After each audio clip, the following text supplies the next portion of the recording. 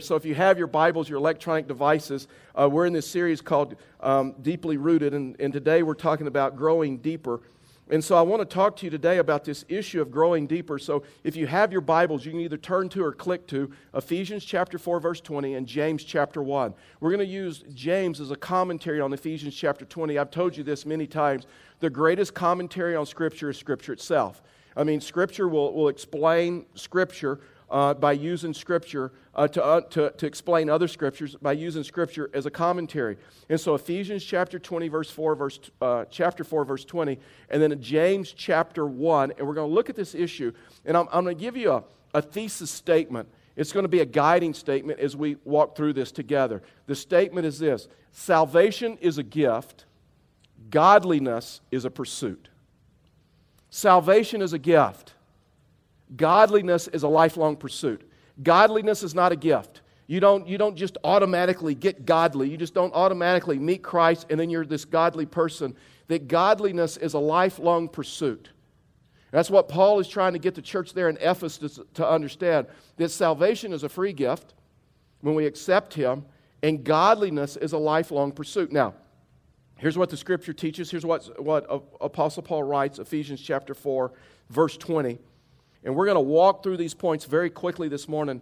And I'm telling you, I am preaching towards, we are headed towards the table, communion, when we're going to join together and take of the bread and take of the juice and take of communion. And so that's where we're headed at the close of this service. So verse 20, Ephesians chapter 4, but this is not the way you learn Christ, assuming that you have heard about Him and were taught in Him as the truth is in Jesus, to put off your old self. So now all of a sudden we saw salvation, and now we're seeing godliness as a pursuit. And it's to where you begin to put off your old self, which belongs to your former manner of life and is corrupt through deceitful desires, and to be renewed in the spirit of your minds. And I'm telling you, the battle of the Christian life is in your minds. A lot of people talk about the circumstances. A lot of people talk about the temptations. And a lot of people talk about the stuff around them. But I'm telling you, the battle of the Christian life is in your mind. And so he goes on, verse 24, and then to put on a new self, so there's the pursuit, created after the likeness of God in true righteousness and holiness. And so Paul would say this. Paul would say growing deeper is an inside job. In other words, it's this inside job. It's not the outside in, it's the inside out, because whatever is rooted in you will break the surface of your life sooner or later.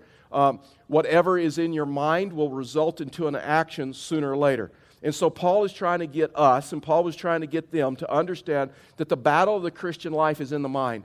That it's this inward work that has an outward harvest. So 3 principles before we take communion together about this issue of growing deeper. The first one is this: growing deeper starts with a relationship with Jesus Christ. And that may sound basic. This is where, just watch. Well, let's just read verse 22. Verse 20. But this is not the way you learned Christ, assuming that you've heard about Him. Stop right there. Paul never preached to a congregation and assumed that everybody was a believer. He never did that. Fact is, Jesus didn't do it either. And we shouldn't do it as well. And so Paul's like assuming you're in a relationship with Christ. Assuming you've had this transformation, this thing that's happened in your life, and that you're in a relationship with Him. And so he goes on, he says, you've learned Christ, assuming that you've heard about Him, and you were taught in Him, and the truth is in Jesus Christ. Listen, let me tell you something. Growing deeper happens from the inside out. I mean, isn't that the way planting happens? It starts with a seed, and the seed grows under the soil, under the earth, and then as it grows and as it matures, it grows into a mature plant. And so Paul is saying, and you've heard about Him, you learn about Him, and then you understand that the truth is in Jesus Christ. And Paul is saying, I'm not even assuming that all of you are believers, that you've come to that place in your life to where you understand that your sin has separated you from God. You ask Him to come into your life to forgive you of your sins. And then there's this transformation, is what Paul says starts happening, to where you begin throwing off your old manner of life, throwing off a former way of living, and you begin putting on, by the renewing of your mind, a new way to live, a new way to think, a new way to act, a new way to make decisions in life. And so Paul is talking about this issue that salvation, yes, salvation's a gift. But godliness, let me tell you something. If you're around someone and you say, that is a godly man or that is a godly woman, it didn't happen by accident. It was a pursuit. It was a discipline of throwing off the old and putting on of the new. The second principle is this about growing deeper. Growing deeper is putting off the old way of living. Verse 22, he says, to put off your old self, which belongs to your former manner of life and is corrupt through deceitful desires. So all of a sudden, so you see again, you see desires, deceitful desires, you see it's from the inside out. And so there are people who are Christians, and they are not living, they're just existing. They may be professed believers, and they may talk about having a relationship with Christ, but really and truly their life looks no different than someone who is without Christ. Their marriage really doesn't look any different than someone who is without Christ. The way they make business decisions really isn't any different than someone who doesn't know Christ. And so what Paul would say is that, you know what, I got to tell you, that's just existing. And he uses his term, your former way of life. In the Greek, that's a word picture. In the Greek, that means wearing a costume or putting on a costume. And Paul is trying to get them to understand, you're a new creation in Christ. Listen, your past sins don't define you. You are not who your sins say you are. You're a new creation. The old is gone, the new has come. That you're totally in Christ, you're totally and completely forgiven. And so you don't have to walk around in the junk and the stuff of the past. You don't have to walk around in the shame of the past. And Paul is trying to get them to understand growing deeper is an inside job. And it starts on the inside, a relationship with Christ, and then you begin throwing off a former manner way of living. In other words, those old behaviors, that old person, that's not who you are. And you're not defined by the sins of your past. And so Paul is saying, are you going to wear a costume? Or are you going to be who you really are in Christ? Your identity is not in the world, it's not in what you do. Your identity is in Christ. And are you gonna live that out?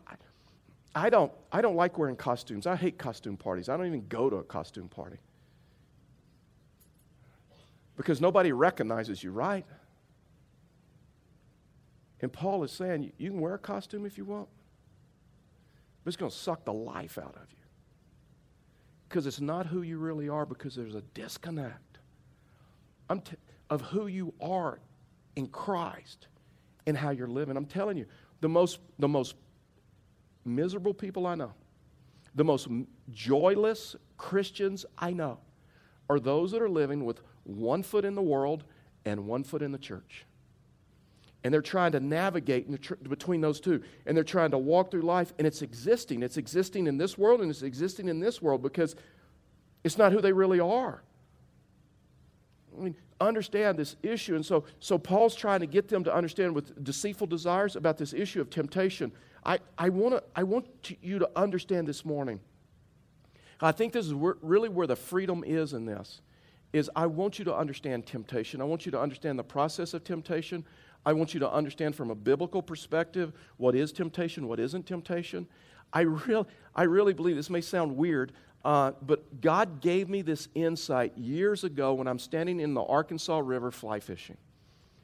And I just started talking about James chapter 1, 13 and following, and then the life of a fly fisherman, or the life of how you catch a fish.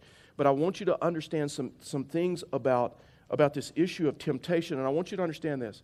Temptation is an inside job, not an outside job. There are a lot of people that think temptation is about the external, whether it's something we see, whether it's something we look at, whether it's something we focus on.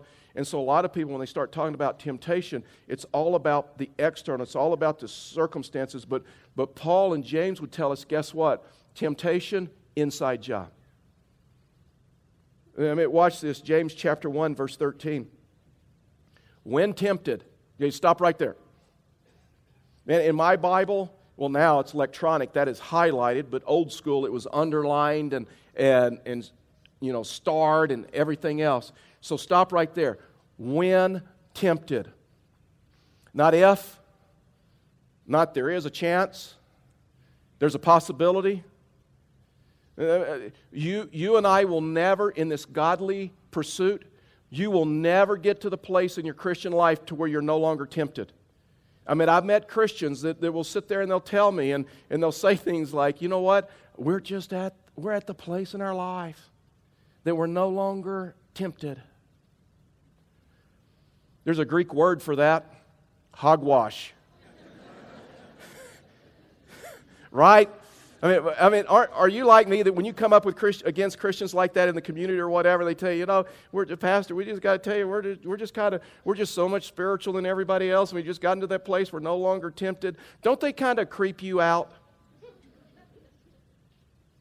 Telling you, you will never get to the place, you will never come to the place to be so spiritual that you are no longer tempted. So James says here, he said, when tempted, not if tempted, not one day you'll no longer, but he says, when tempted, and he goes, oh, no one should say, God is tempting me, for God cannot be tempted by evil, nor does he tempt anyone. So we'll never come to the place where we'll no longer be tempted. So look at this, 1 Corinthians 10:13, this is what Paul says. No temptation has overtaken you that is not common to man. So here's some good news this morning for you. Every one of us is tempted. Okay? So here's what Satan wants to do. Satan wants to speak into your life. You know why? Because he wants to push your temptation into the darkness. And if your temptation gets pushed into the darkness, you lose every time. Because the only thing to bring freedom in temptation is the light. And so here's what Satan wants to do. Satan wants to tell you when you're tempted, I'm the only one that's tempted in that area. I'm the only one that's ever thought that. If everybody knew the temptation that I'm dealing with because I'm the only one, they would reject me. Can I tell you this? Temptation is common to man. In this room, I promise you, there's enough people in this room. Somebody in this room is struggling with the same temptations you struggle with. Deal with the same thoughts you deal with. Deal with the same situations that you deal with. It is a false belief, and it's not even biblical to think, I'm the only one that desires that thinks that, or that is tempted like that. And but the problem with temptation is very short-sighted. In other words, temptation only thinks about the present tense. It only thinks about what's happening now. Godly pursuit thinks about the long term. And he goes on, he says, well, God is faithful. And he will not let you be tempted beyond your ability. So you and I cannot say when we give in to temptation, I couldn't resist. I couldn't resist. Because that's a promise out of Scripture. Let me tell you, by the way, temptation is not a sin. Temptation doesn't prove you're evil. It proves you're human. Temptation, not a sin. What we do with that temptation may be sin. But temptation in of itself is not sin. See, Satan would like to shame you and for you to believe that it's a sin and push it into the darkness. And so he says, and he goes on, but with the temptation, he, God, another promise, he will provide for you an off-ramp. He will provide for you an escape so that you may be able to endure it. And so I really believe this. When temptation comes in our life, we should ask ourselves a question, what is this going to cost? I mean, what is the end results of this? Because here's what I believe. If every one of us, when temptation comes and we understood the consequence, we understood where we would end up, we wouldn't do it. The problem with temptation is very short-sighted. And so James is trying to get us to understand, listen, don't be surprised when temptation comes because it's going to come. So if we're honest, including me, we all have issues. We all have struggles. We all have temptations. We may handle those issues, those struggles, those temptations differently, but we all have them. Fact is, Jesus Christ was tempted. Hebrews chapter 4, verse 15, here's what it says about Jesus. He says, for we do not have a high priest, the high priest referred to there is Jesus, who is unable to sympathize with our weaknesses, but one who in every respect has been tempted as we are, So temptation is not sin because it says, and yet he was without sin. So temptation is not sin. It is not a sin to be tempted. Temptation is not sin. And let me tell you something. If someone tells you, if someone opens up to you and tells you, hey, this is what I'm tempted to do, this is a temptation I'm dealing with, do not shame them. Can we go a little, you guys okay? We go a little bit deeper? There is no shame in temptation.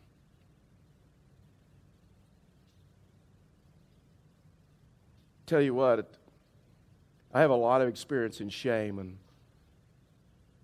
until many years ago, a godly counselor came into my life and helped me with the issue of shame in my life. And that now just gave me unbelievable freedom. Shame is deadly. And there's no shame in temptation. See, here's what happens. The danger of shame and temptation is when you're tempted and you can't believe, I just thought that. I just desired that. And then shame comes in. It pushes that temptation into darkness where you'll never have freedom. So when someone tells you, this is how I'm being tempted, don't shame. Don't ever say, shame on you. Shame on you for thinking that. Parents, you want to have great conversations with your children? Never shame them for their temptation. Because you're going to push it into the darkness. With your husband and your wife, never shame your spouse for temptation. See, temptation is a general sense that nothing's ever going to get better in my life. That I've always been this way. I'm always going to be this way. And my life is hopeless. But see, Paul is trying to get us to understand in this transformation that you have this former way of life and you have this new way of life and that there's hope. See, conviction is different than shame. Shame is general. Shame is this general feeling that I'm hopeless and it's never going to get any better and I'm just a worthless person. Conviction is from God. Shame's not from God. And conviction is very specific. Here's what you're doing in your life. Here's what you need to change. And I've got a better life for you. And I'll forgive you. See, we live in a world of blame, right? We're either blaming our parents because they put our Pampers on too tight or they forgot to kiss us goodnight one night or whatever it is.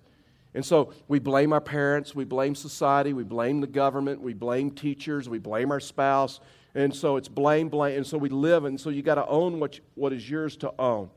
And can I tell you, Christians are really, really good at blaming God. That's why James says in verse 13, he says, never say, no one should say God has tempted me, for God cannot be tempted by evil, nor does he tempt anyone. You know how people blame God? They blame God for their choices. They blame God. They say, God, if you didn't want me to meet that guy, why did our paths cross? If you didn't want me to meet her, why did you put her next to me in biology class?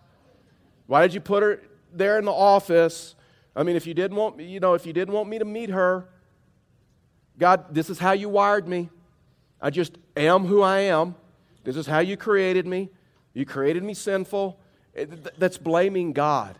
Adam and Eve did it, right? When Adam and Eve ran out of excuses with God, when God confronted them, it was this issue of blame. And then all of a sudden, James goes even deeper into this issue, this process of temptation. Here's what he says, verse 14. But each one of you is tempted when? By his own evil desires, so it's from the inside out.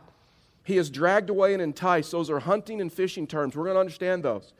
Then after desire has conceived, it gives birth to sin, and sin, when it is full grown, gives birth to death. Do not be deceived, my dear brothers. In other words, do not be deceived about temptation. Do not be deceived about the process of temptation. Listen, the problem with temptation, that's why James says, don't be surprised when it comes. Why? Because temptation doesn't give us any advance warning. That's one of the reasons it's temptation. And sometimes we don't see it as temptation. That's why he's saying, don't be deceived. And so there's this process that is a lot like fly fishing of temptation that God gave me in standing in the river, the Arkansas River. And the first step to temptation is desire. Because temptation is an inward it's something that's on the inside. It's inward and not outward. And all the process they all start with D because it's easy for me to remember and because James used them as well. And James says, guess what? Temptation starts by your own desire. Listen, temptation is an inside job. To be tempted by something, you got to desire it, right? There are some foods that I will never be tempted to eat. Sorry. Like a turkey burger. I mean, that's just wrong. That is wrong. And there's others like couscous or whatever that is, or hummus. I can't even figure hummus out. Who eats? Well, I know who eats that, but God bless you. And so there's some. I'm moving on now. Thank you. And so there's some foods that, guess what? I will never eat. Why? Because I don't desire them. I'm not tempted to eat. And so you take this issue and you understand for it to be temptation to you, you have to desire it. And so there's some good desires that God has given us. There's a desire to eat, and there's a desire to drink, and there's a desire to sleep, and we have a sexual desire. There's a desire to succeed, or there's a drive to succeed. And those are good desires that God has given us. But out of control, they become destructive. And Satan loves to take a legitimate desire in my life or a legitimate desire in your job, in your life, and turn it into this runaway desire, this obsession. And so there's an inward part of temptation, there's an outward part of temptation, and it's an inside job. And so it starts with desire, and then it moves from there to deception. And I really want you to see this morning, and I really want you to understand this. And so James says that he's dragged away and he's enticed. That's a hunting term and a fishing term. Dragged away was a hunting term where you would snare an animal with a trap, and then the animal would die a slow death, and the hunter shows up and drags the animal away. There's the other word that he used, entice. That was a fishing term, and that means lured by bait. So when you fly fish, to catch fish, to catch trout, you got to do two things. You got to have the right approach, and you got to use the right bait. In other words, you have to have the right approach. The fly has to mimic the real thing. It's an imitation, but it has to mimic whatever they're feeding on. It has to have the same drift. It has to have the same flow. And then you have to use the right bait. In other words, because this issue of temptation is from the inside out. And so I got in a period of fly fishing. I started tying my own flies, and you'd have a picture of the real thing, and you'd take a fly and you would tie it with some material, and you would hide a hook in there, because if the fish sees the hook, they're not going to bite, and then the line has to be small, because if they see the line, they're not going to take the bait. And so here's the interesting thing. Basically, you know what fly fishing is? It's trying to deceive fish and hide a hook. That's all it is. And it's taking a fly that mimics the real thing, and you get the right drift, you get the right float, and you float that fish or that fly in front of the fish. And so, how do you know what bait they desire? I mean, you can't talk to a trout. You can't ask it. You watch their behaviors. You watch what's emerging on the water, the bugs that are hatching. You watch the hatch. You look at the bugs that are on your windshield of your truck when you're headed out to that place. You watch the flies that are taken. I have fished with a really good friend years back, and he's now moved and out of state. But when he catches first trout, we'd rip that fish out of the water, and he had a stomach pump. They make those for fish. And so he would take this syringe and stick it down the throats of the mouth of the trout, and no fish were harmed in this. And so he would literally pump its stomach. And then he'd take the fish and he'd squish out the stuff. And then in the palm of his hand were all the bugs that the fish had been feeding on. And all of a sudden he knew, now we know what they're feeding on. And then I guess the gross part is he'd eat it. Yeah. And he could tell you which bugs were bitter and which bugs were his favorite. Like he'd never eat a grasshopper because he'd pull the legs off the grasshopper because he said the legs were bitter. I don't know that. That's just what he says. Yeah, now you won't want lunch, right? And so what bait does Satan use with you in temptation? He can't read your mind. He can't read your thoughts. He watches your behaviors. Here's the interesting thing about a trout. A good fly fisherman fishes towards the fish. He spots the fish, and he keeps laying that fly out in front of that fish. As a fly fisherman, you know how you're going to catch that trout? Is when that trout turns its head. And once that trout turns its head, you know you got him. Here's the interesting thing about a trout. When a trout will take a fly, you have a split second to set the hook, because he's going to figure out pretty quickly if it's fake. He's going to feel the hook, he's going to feel the line, and he will spit it out so quickly. They won't keep nibbling. You have a split second. Can I tell you this? What's interesting about us? When temptation comes, sometimes we'll take the imitation, we'll take the fake, we'll feel the hook, we'll feel the line, and we'll keep nibbling. And we'll say things like, I'm an adult. I know how far I can go. I can stop anytime. God wants me happy. I deserve to be happy. And as Christians are so good about justifying sin and justifying their actions, and they begin to say, it's not really sin. And they'll twist Scripture, take Scripture out of context to prove it. And then he goes on and uses a hunting term, and he says, dragged away. See, here's the deal. Is another word for that is slave to sin. See, when I set the hook, that fish is now slave to me. And I can take that fish, and I can drag that fish all over the river. Fact is, where I want that fish to go, that fish now goes. That fish once had freedom, could swim the whole river, upstream, downstream, decide where to hold, decide where to feed, decide where to lay eggs, decide where to rest, all of those things. But now, that fish is now a slave to me. And I can even take that fish places that fish may not desire to go or created to go. Like from the river to my frying pan. Because it's a slave to sin. And see, verse 15, the next D is disobedience. This is when temptation becomes sin. Up until this point, it wasn't sin. Verse 15, then after desire is conceived, it gives birth to sin. Listen, what begins in your mind results in an action.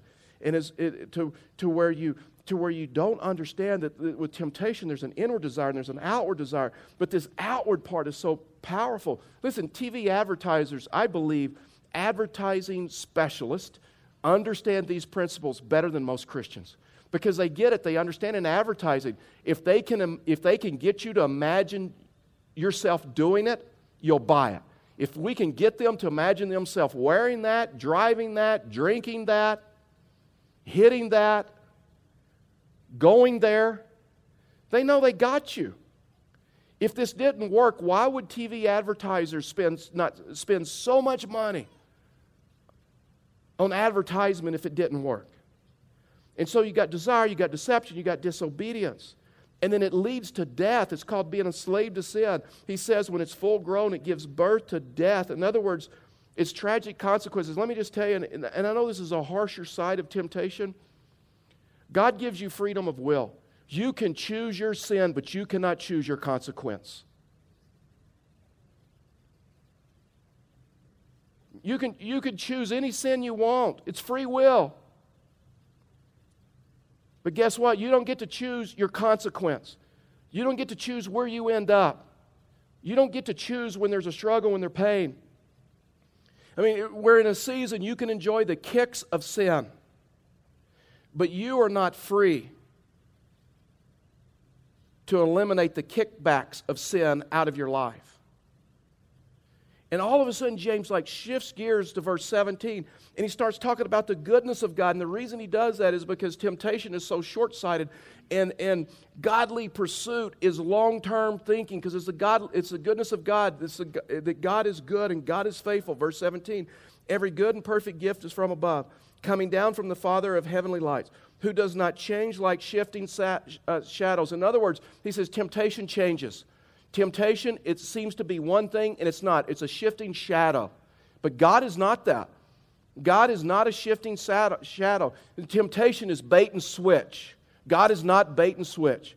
God is real, and what you see is what you get. The last thing is this: growing deeper is putting on a new way of living. Verse 23.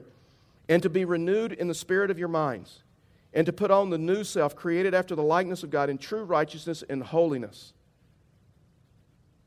To where you understand, man, to where you understand that, guess what? Godliness is not a gift, it's a pursuit. And it's understanding temptation. It's understanding what it is. Let me ask you this morning, do you understand where you're vulnerable? Do you understand what your temptations are? Where are you most vulnerable? Is it because of anger, or maybe a temper, or spending, or in the area of relationships? Maybe it's drinking, or whatever. And where are you tempted? Where are you vulnerable? Where is the weak spots of your life? So that you understand what temptation looks like. To where you come to the place and God sets you free from all of that. This morning I told you that we're preaching and worshiping to the table, to communion. Our servers are going to prepare the elements as we get ready to take communion as a church family. This morning we're going to take communion just a little bit differently. Fact is, we've never taken communion this way at Fellowship the Rockies. And as they're preparing the bread and the juice, in just a few minutes they'll begin handing that out. And this morning, the Scripture talks about this issue that we should never enter into this time, we should never enter into communion without examining our lives. This may be your first weekend here at Fellowship the Rockies, and you may be wondering, can I take communion or not? And the answer is absolutely. You don't have to be a member of Fellowship the Rockies to take communion, but you do have to meet the biblical requirements, and that is this: that you're a believer. This is for believers. And so the Bible teaches this, that before we take of the bread and before we take of the juice, that we should examine our lives. And the way that we do that is through Scripture. So I'm gonna pray as they're handing out the bread and the juice. And then as they hand out the bread and as they hand out the juice, as the plate comes by, there's 2 cups, one on top of the other. You guys can come on whenever you're ready. There's 2 cups, one on top of the other. You'll hold those there in place. You'll watch the script. Oh, the Scripture's going now. And then you'll use this Scripture to examine your life. Let me pray. Father, we thank you for this morning. We thank you for your word. We thank you for your grace. And Father, we just ask that you pull this church very closely to you, and that we examine our life before you before we take of the bread and we take of the juice. In Jesus' name, amen.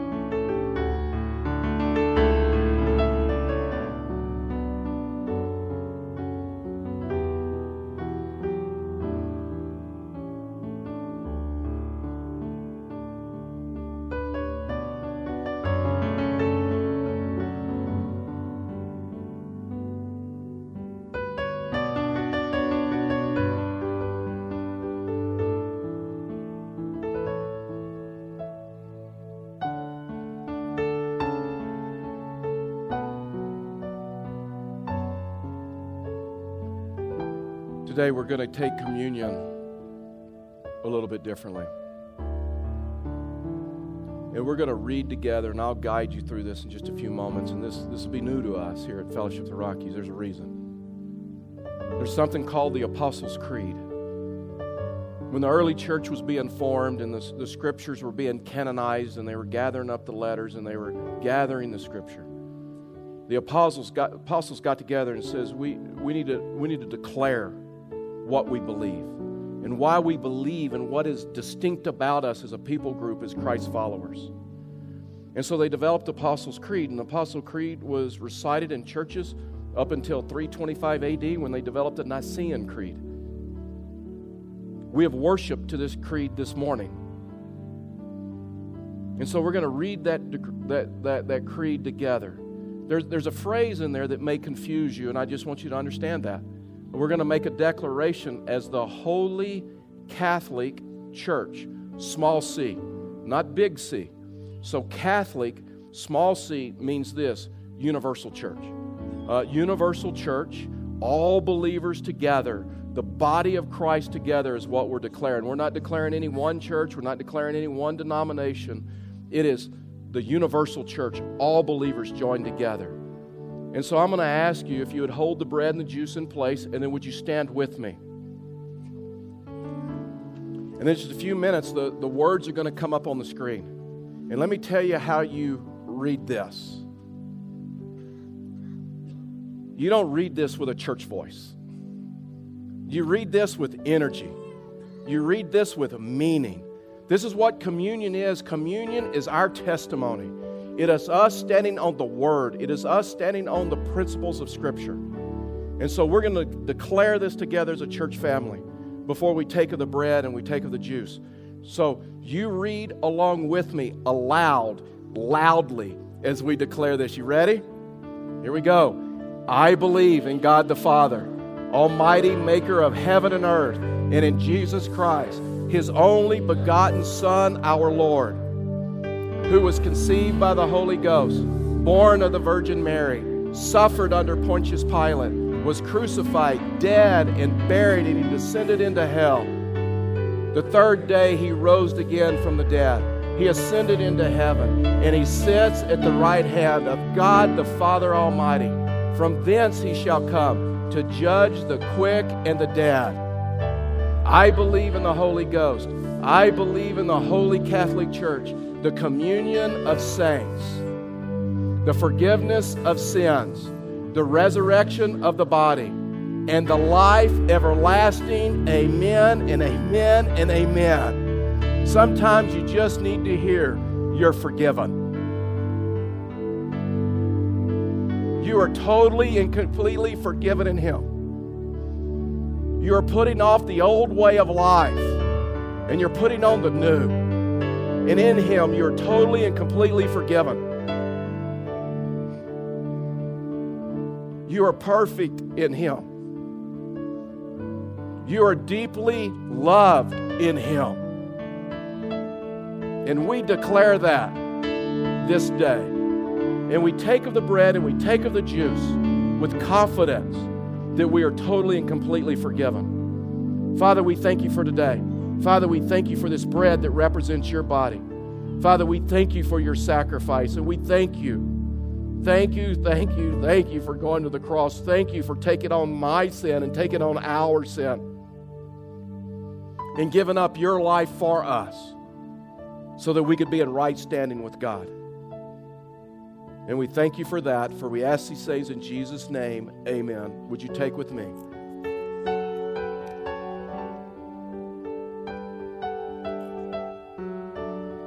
This juice represents Jesus' blood. The Scripture says, without the shedding, the giving of His blood, there'd be no forgiveness of sin. Because of His blood on the cross, we're totally and completely forgiven. Father, we tell You thank You for the giving of Your blood, for the forgiveness of our sin. May this morning, may we know we're totally and completely forgiven. May we walk out of here with complete freedom because we know that we've been forgiven. Lord, break the bondage of the old way of life. And may we pursue you, for we ask these things in Jesus' name. Amen. Would you take with me, please?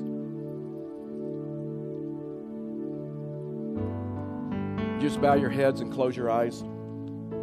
Let me ask you real quickly, what is God saying to you as a result of this message? More importantly, how does He want you to respond? If you're carrying a burden, you say, I just need someone to pray for me this morning. We'd love to pray for you. Just a few minutes after I pray, I'm just going to invite you just real quickly. We won't be in this moment long. That if you need prayer for any area of your life, that you just step out into the aisle, begin making your way down to the front. Have some prayer partners down here. People will be coming with you. You don't have to walk alone. But if you need prayer in any area, you come. Father, we thank you for tonight, for today. We thank you for your love and we thank you for your grace. Father, would you pull this church very closely to you? And Father, would we be willing to respond to you? And would burdens be lifted? Would prayers be answered as we humble ourselves and respond to you? Would we remember we are not responding to a pastor. We are not responding to a church. We're responding to you. And we look forward to see what you're going to do, for we ask these things in Jesus' name.